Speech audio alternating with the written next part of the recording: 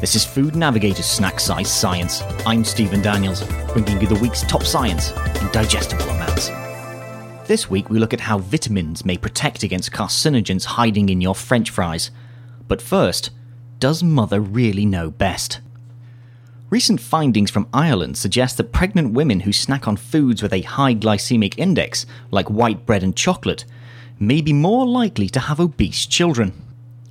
The glycemic index is a nutritional concept that ranks foods by how quickly it releases its sugars into the bloodstream. High GI foods result in fast release, while low GI foods release their sugars more slowly, causing, in theory, a greater feeling of fullness.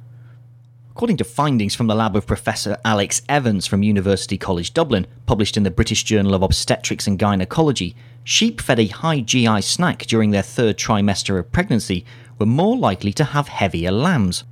Some may question how applicable a study with sheep is to humans, but the woolly creatures are similar to us in terms of their metabolism and how they transport nutrients.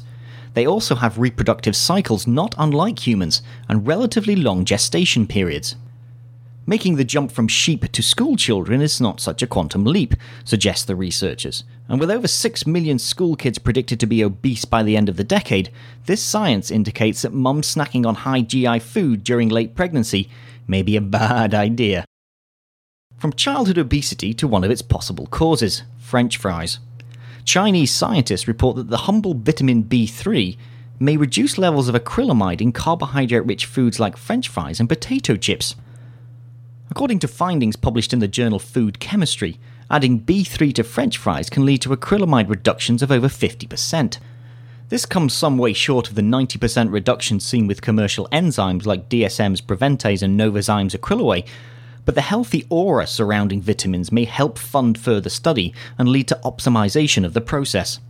The Chinese researchers tested 15 vitamins in all, with the best results, and by this I mean acrylamide reductions of over 40%, coming for vitamins B6, C, and B3.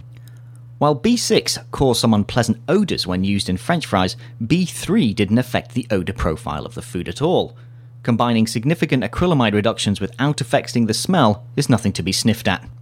For Food Navigator Snack Size Science, I'm Stephen Daniels.